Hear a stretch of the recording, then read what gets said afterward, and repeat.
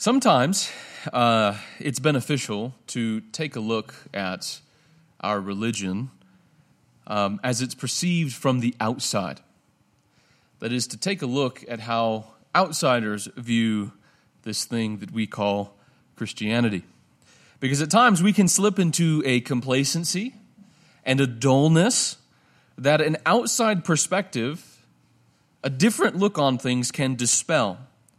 And it helps us to see our doctrines and our practices and even ourselves more clearly. Right? We can look at it and see what it is that we're actually doing. So it's sharpening.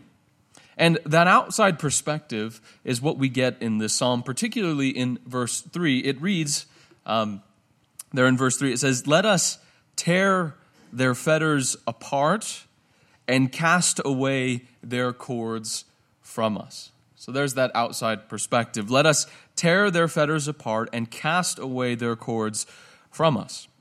Now these words are a quotation from the collective mouth of the nations. And here they conspire to free themselves from the reign of God. They liken his law to fetters, meaning the chains and the manacles used to restrain a prisoner or an animal against their will. God's rule, in other words, is perceived to crush their freedom and dominate their lives. It is a tyranny with which they want to be free.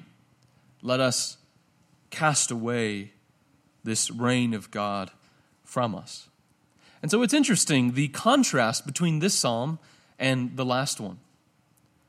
What the blessed man delights in, namely the divine law, right? He delights in the law of the Lord. He meditates in it day and night. So what the blessed man delights in, here the nations reject with contempt. They want nothing to do with it. One freely submits to the reign of God, while the other thrashes about violently to get free of it. And in that contrast lies this outside perspective that I've been talking about. The rule that we've submitted ourselves to, right, as Christians, we're saying Jesus is the Lord of my life, and I'm going to carry my cross, and I'm going to follow him, right? That lordship, that reign that we've submitted ourselves to, looks like insanity from the outside. It looks like willingly accepting our own self-mutilation and denying our freedom in the name of some antiquated religion, right? That's the outside perspective. And so the question is, who's right? Are they right to think that we're ridiculous to submit ourselves to this reign of God, or are we? Now, over 100 years ago, a critic of Christianity, Emma Goldman, wrote this in an article entitled "The Failure of Christianity." She called it "the leveler of the human race, the breaker of man's will to do and to dare, an iron net, a straitjacket which does not let him expand or grow." Now, the climate of opinion has changed somewhat since then, with some intellectuals, in fact, acknowledging a positive social function that religion has to play, even if they don't believe it, right? They still think it's probably a good thing on the whole. But her words there nevertheless hold true. And that opinion goes something like this, right? We have outgrown God. We no longer need religion and its teachings. Besides, most of it was oppressive and backward anyway, right? It was responsible for all the bad things in history. So this narrative, right, is one of liberation from the darkness of religion's tyranny over humanity to the light now of secularism. And so why would one choose to go back? We should be like the nations in verse 3, so they would say, "Let us tear these fetters away. Let us cast away these bonds." And it's a powerful narrative, right? The darkness of times past, of religion now, to the light of secularism. Otherwise, right, it would have never gained such prominence.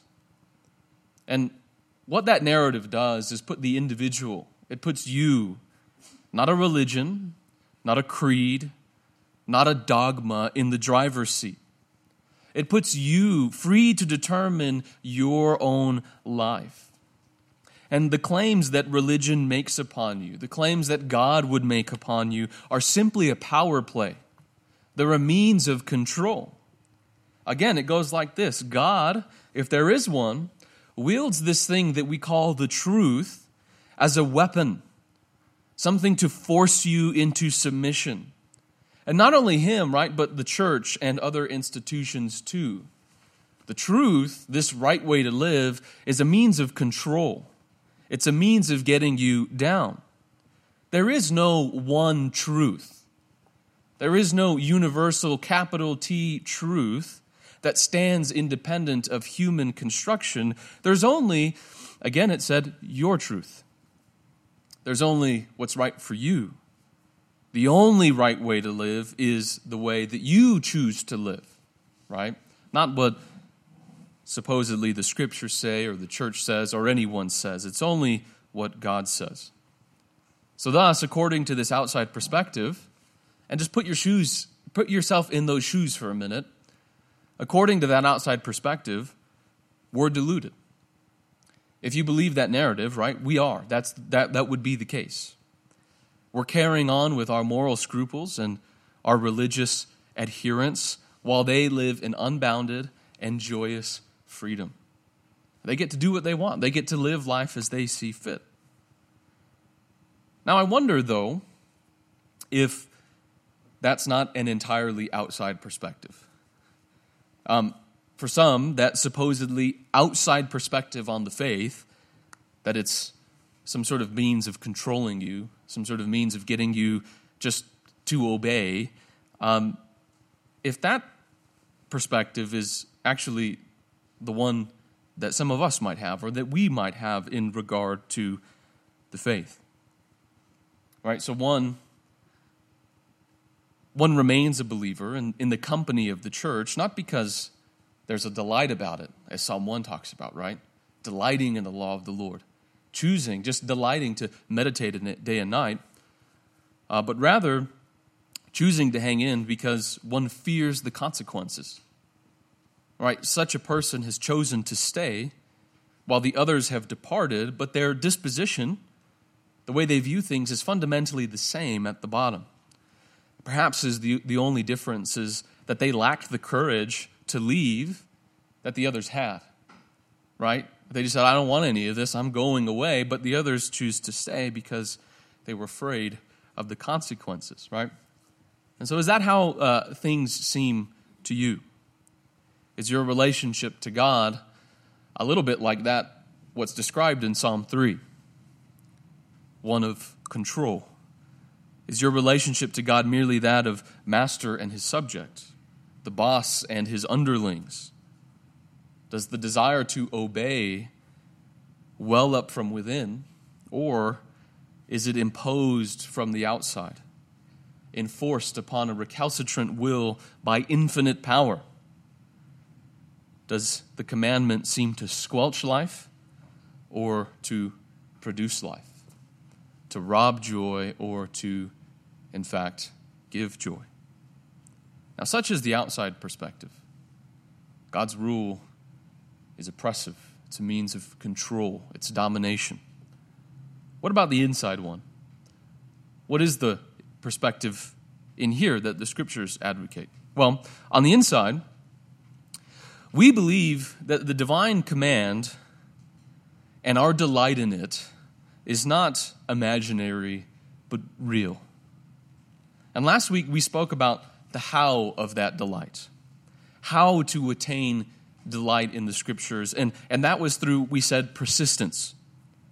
Not about giving up when it's not rewarding, but pushing through in faith that ultimately there will be joy in our experience with the Lord. Now, this week, what I want to talk about is the why of that delight. Why, contrary to that other narrative, we are not deluded by living in obedience to God's commands.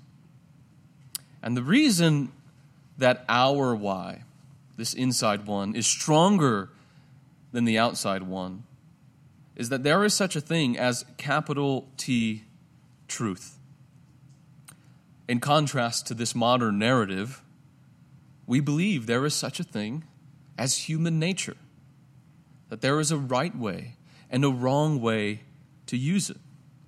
Moreover, we believe there's simply a thing called nature itself, that this world that we live in has a physical and a moral and a spiritual order ingrained into it, and that our lives ought to conform to this order. And we believe those things about ourselves, about the world, because we believe that there is a good and just Creator who made it so. So his commandments then, telling us to live this way, to do these things and not those things, to follow this path and not that path, is not a means of control and domination, as some claim it to be, as we sometimes mistakenly believe it to be. Instead, God gives us his commands for our own good, as a means of our flourishing. The commandments of God point us toward our own fulfillment, the human experience as it was meant to be lived, and thus they are our delight rather than our terror. As John Webster so rightly put it, God's law is God interposing himself between us and our headlong rush to self-destruction. God nurturing us by educating us into the true form of human flourishing. So I'm not sure what our attitude toward God's commandment is, whether it's more in line with that outside perspective, or if it's more of this inside one, but it might need some adjustment, in that for the better. For this is the love of God, John the Apostle says, that we keep his commandments, and his commandments are not burdensome. Right? They're not a burden upon us. His command is not a chain and a manacle that compels us against our will, but paradoxically a command that sets free, a restriction that leads to greater amounts of freedom in our lives. And that may seem paradoxical, right? This restriction that leads to greater freedom.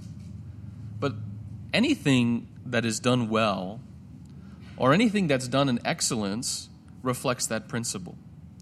So if one wants to play the piano, or let's just say any instrument like one of the masters, they cannot go about doing whatever they want in their so-called freedom.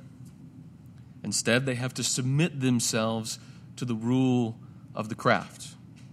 Right? They have to give up their freedom, so to speak, and submit themselves to the rules and constraints that teach them how to use the instrument properly.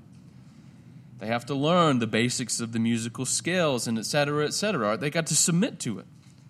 And that holds for any craft or any sport or any skill, right? You have to lose your freedom to, in fact, gain freedom. A lesser freedom, one that lets you do whatever you want, for a higher freedom, that of excellence and perfection. Tim Keller, in his book, The Reason for God, he puts it this way: you have deliberately lost your freedom to engage in some things in order to release yourself to a richer kind of freedom to accomplish other things. In many areas of life, freedom is not so much the absence of restrictions as finding the right ones, the liberating restrictions. So one can thrash about on the piano keys of life, abusing the instrument, the music, and themselves in the process, or one can submit themselves to divine constraints, sacrificing their lesser freedom, just whatever I want to do, to attain a higher freedom, to live life as it was designed to be lived. Now, from a certain perspective, an admittedly childish one, God's commands do seem oppressive. I can't do what I want to do. I can't just go out and live however I want to live.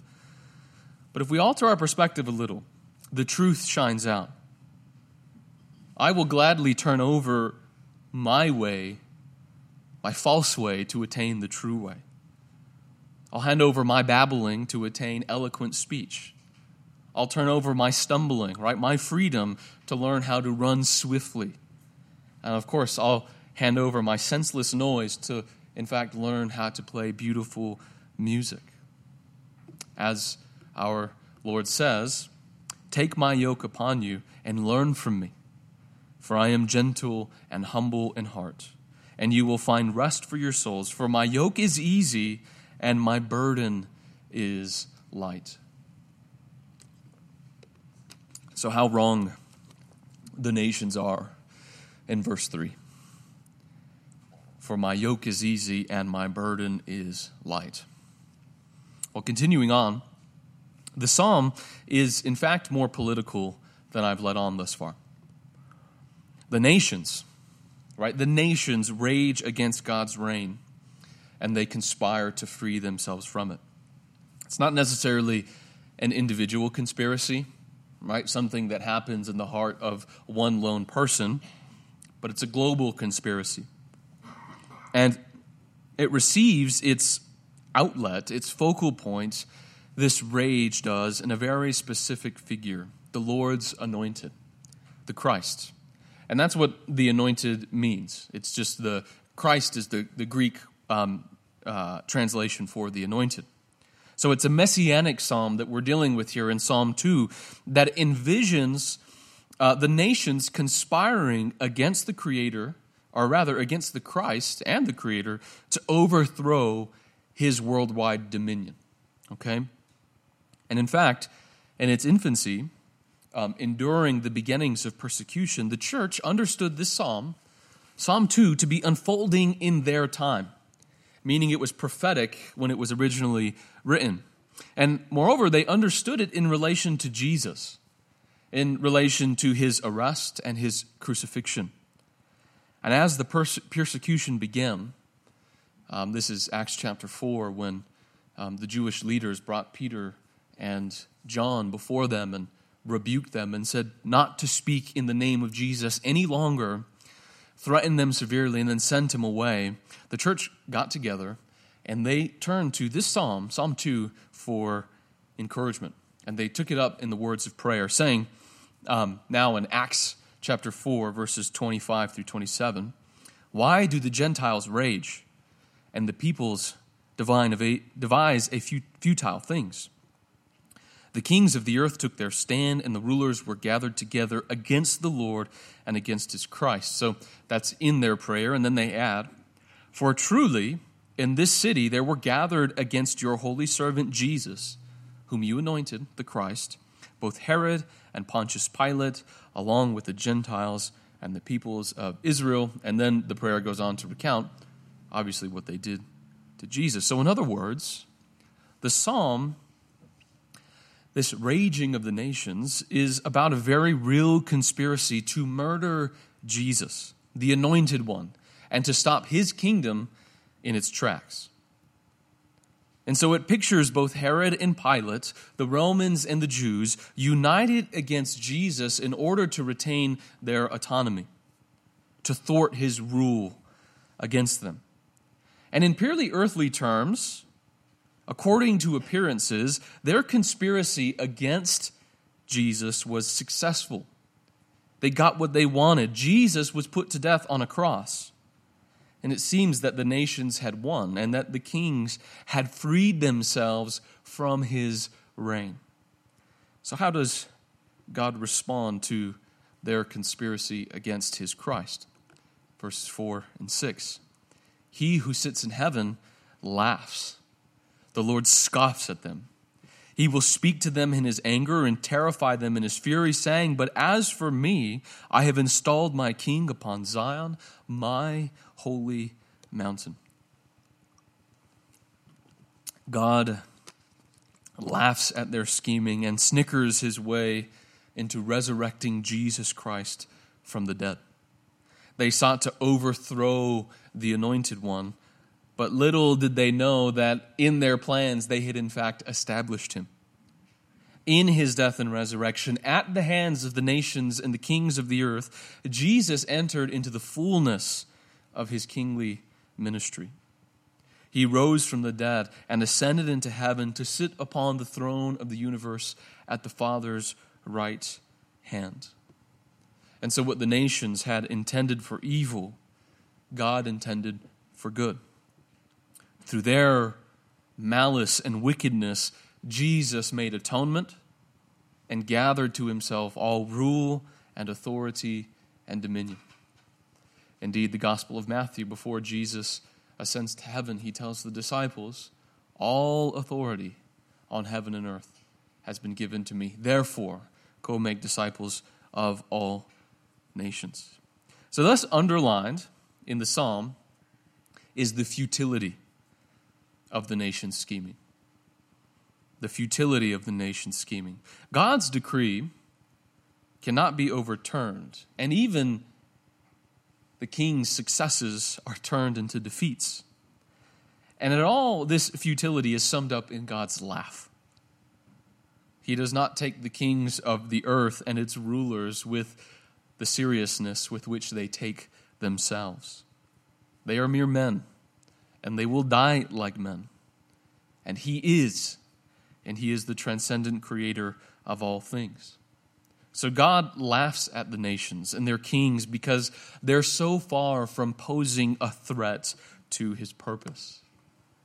Listen to Isaiah 40, verses 15 through 17. It says, "Behold, the nations are like a drop from a bucket, and are regarded as a speck of dust on the scales. Behold, he lifts up the islands like fine dust. Even Lebanon is not enough to burn, nor its beasts enough for a burnt offering. All the nations are as nothing before him.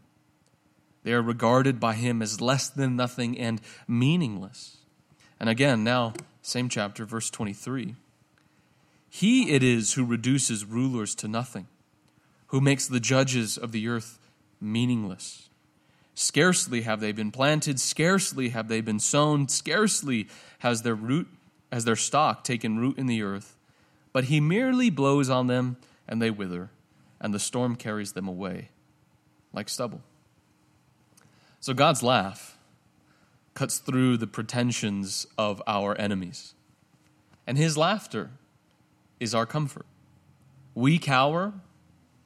We are genuinely threatened by the conspiring of the world.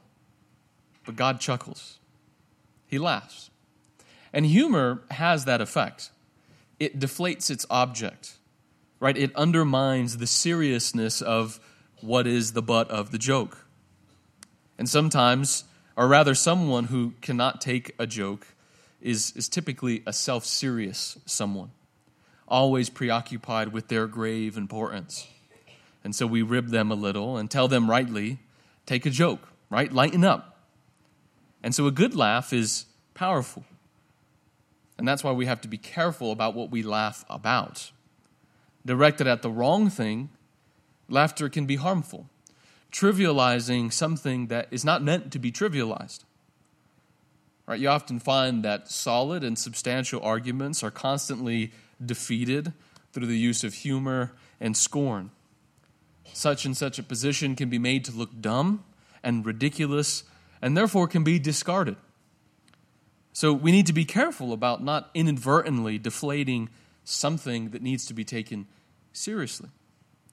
But that said, directed at the right thing, laughter is sanctifying. God laughs at whatever has pretensions to oppose his purpose. And so should we. And in that sense, laughter is an expression of faith. Not rash self-confidence, but a conviction that he who begun the good work will bring it to completion. And to go about so gravely is to treat one's enemies with more seriousness than they deserve. We walk by faith and not by sight, the apostle says. Mere sight, right, looks at a situation and it despairs. And rightly so from an earthly perspective. It sees only the overwhelming odds and the cascade of failures. Consider for a moment the situation described here in the psalm. Israel was never a superpower.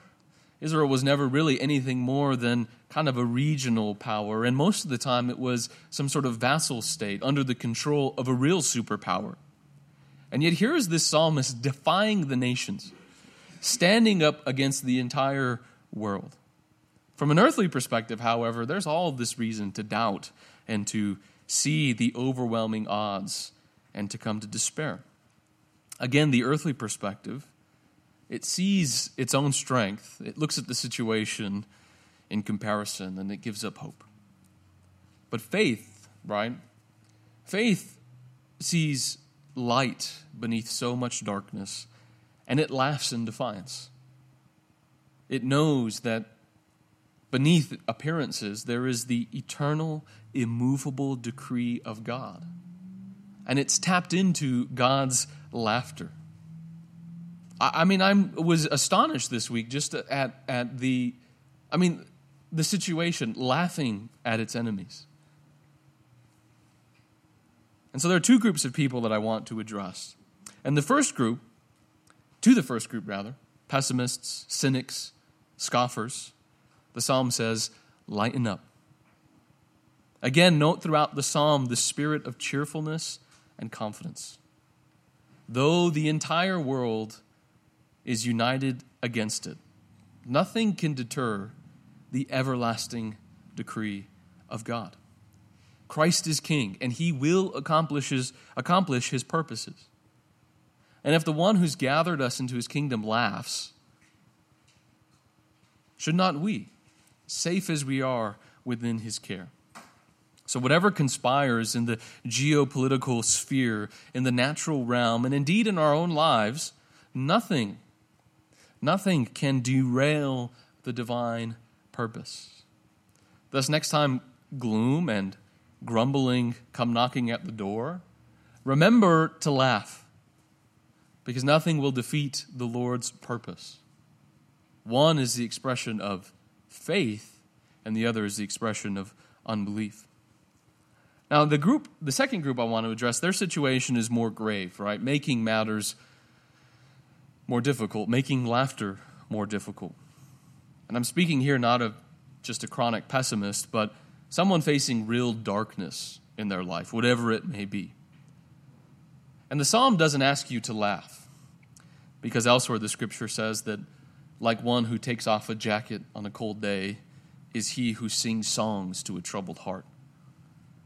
Instead, what the psalm encourages us is that into a situation that would otherwise be outright despair and grief, it introduces a hope that brings joy. Now, it may not be outright laughter as in other circumstances, but there is nevertheless a baseline of joy. That beneath all of the other things, there's something abiding to tap into that is not the same as one's circumstances. Again, God will have the victory. Though the nations and the kings surround us, whatever that is, they will be defeated as surely as Christ has rose from the dead. Think of the triumphant chapter, Romans chapter 8. He speaks of our salvation, glorification, past tense. And he says, if God is for us, who can be against us? Who can be against us? So, laugh, and if you can't laugh, then tap into that root of joy. So, we're encouraged to join the laughter. The nation's uproar, all this stuff that gets us up in arms, that bothers us, that vexes us, is much ado about nothing. And so a genuine cheerfulness is something of a defensive posture that we're given. Right? It's a way to empty our fears and our frustrations, to laugh at them, to undermine them, to make them nothing. But the psalm also enjoins an offensive posture, taking the battle to those who would oppose us. Again, it begins with the psalmist or the anointed one surrounded by enemies, and by its end the situation is entirely reversed, and the psalmist mounts up and puts his enemies to flight. And really, in quite astonishing boldness, the psalmist says now, verses 10 through 12, Now, therefore, O kings, show discernment, right? He rebukes them. Take warning, O judges of the earth, those who would oppose him. He says, worship the Lord with reverence and rejoice with trembling. Do homage to the Son, that he not become angry and you perish in the way. For his wrath may soon be kindled. How blessed are all who take refuge in him. Again, what confidence? Such is the offensive posture that the psalm encourages. God's immutable decree ought not only to steel us internally, but also externally, bracing our hearts with courage to proclaim the good news. Right? What does he say? Show discernment. Take warning, O judges of the earth. So the command has already gone forth. The earth and its fullness belong to the Christ. And there is nothing to fear on our part because we cannot lose. Right? The commandment has been given. God has spoken, and it shall be done. And just consider for a moment, right, as a way to maybe give your faith something to kind of bolster it. Consider, if this were not so, right, if God did not command that Christ would have world dominion, this gospel message that we proclaim, it would have perished a long time ago. There's no way that we'd be here 2,000 years from the fact, still proclaiming it. Do you guys remember in Acts, Rabbi Gamaliel's advice to the Jewish leaders trying to stamp out the church? Right? They were persecuting them over and over, and then finally he stands up and he speaks to the council and he says, I say to you, stay away from these men and let them alone. So leave the church, let them be. He says, for if this plan or action is of men, it will be overthrown. But if it is of God, you will not be able to overthrow them, or else you may even be found fighting against God. If it's of men, it's going to come to an end. If not, well, you're going to be fighting against God and you've got no shot. So again, if this universal dominion of Christ were a man-made thing, it would have been overthrown as countless other supposed messianic movements. It was stamped out, or at least tried to be stamped out with such ferocity in its beginning. And yet here it is, advancing by leaps and bounds across the globe. The church marches incessantly forward because God has willed its victory. It was G.K. Chesterton who said some time ago, time and time again, the faith has to all appearances gone to the dogs, but each time it was the dogs that died. Right? The church always has a way of coming back because God has willed its victory. So here's where we want to get to. God's eternal decree that the Christ will have dominion ought to instill us with courage. With courage. Now, courage has a particular task to perform, a unique task that only it can perform. The business of courage is to face fear, and that specifically. To face fear, to encounter things and people and situations that make us afraid, but also it makes us able to overcome those situations.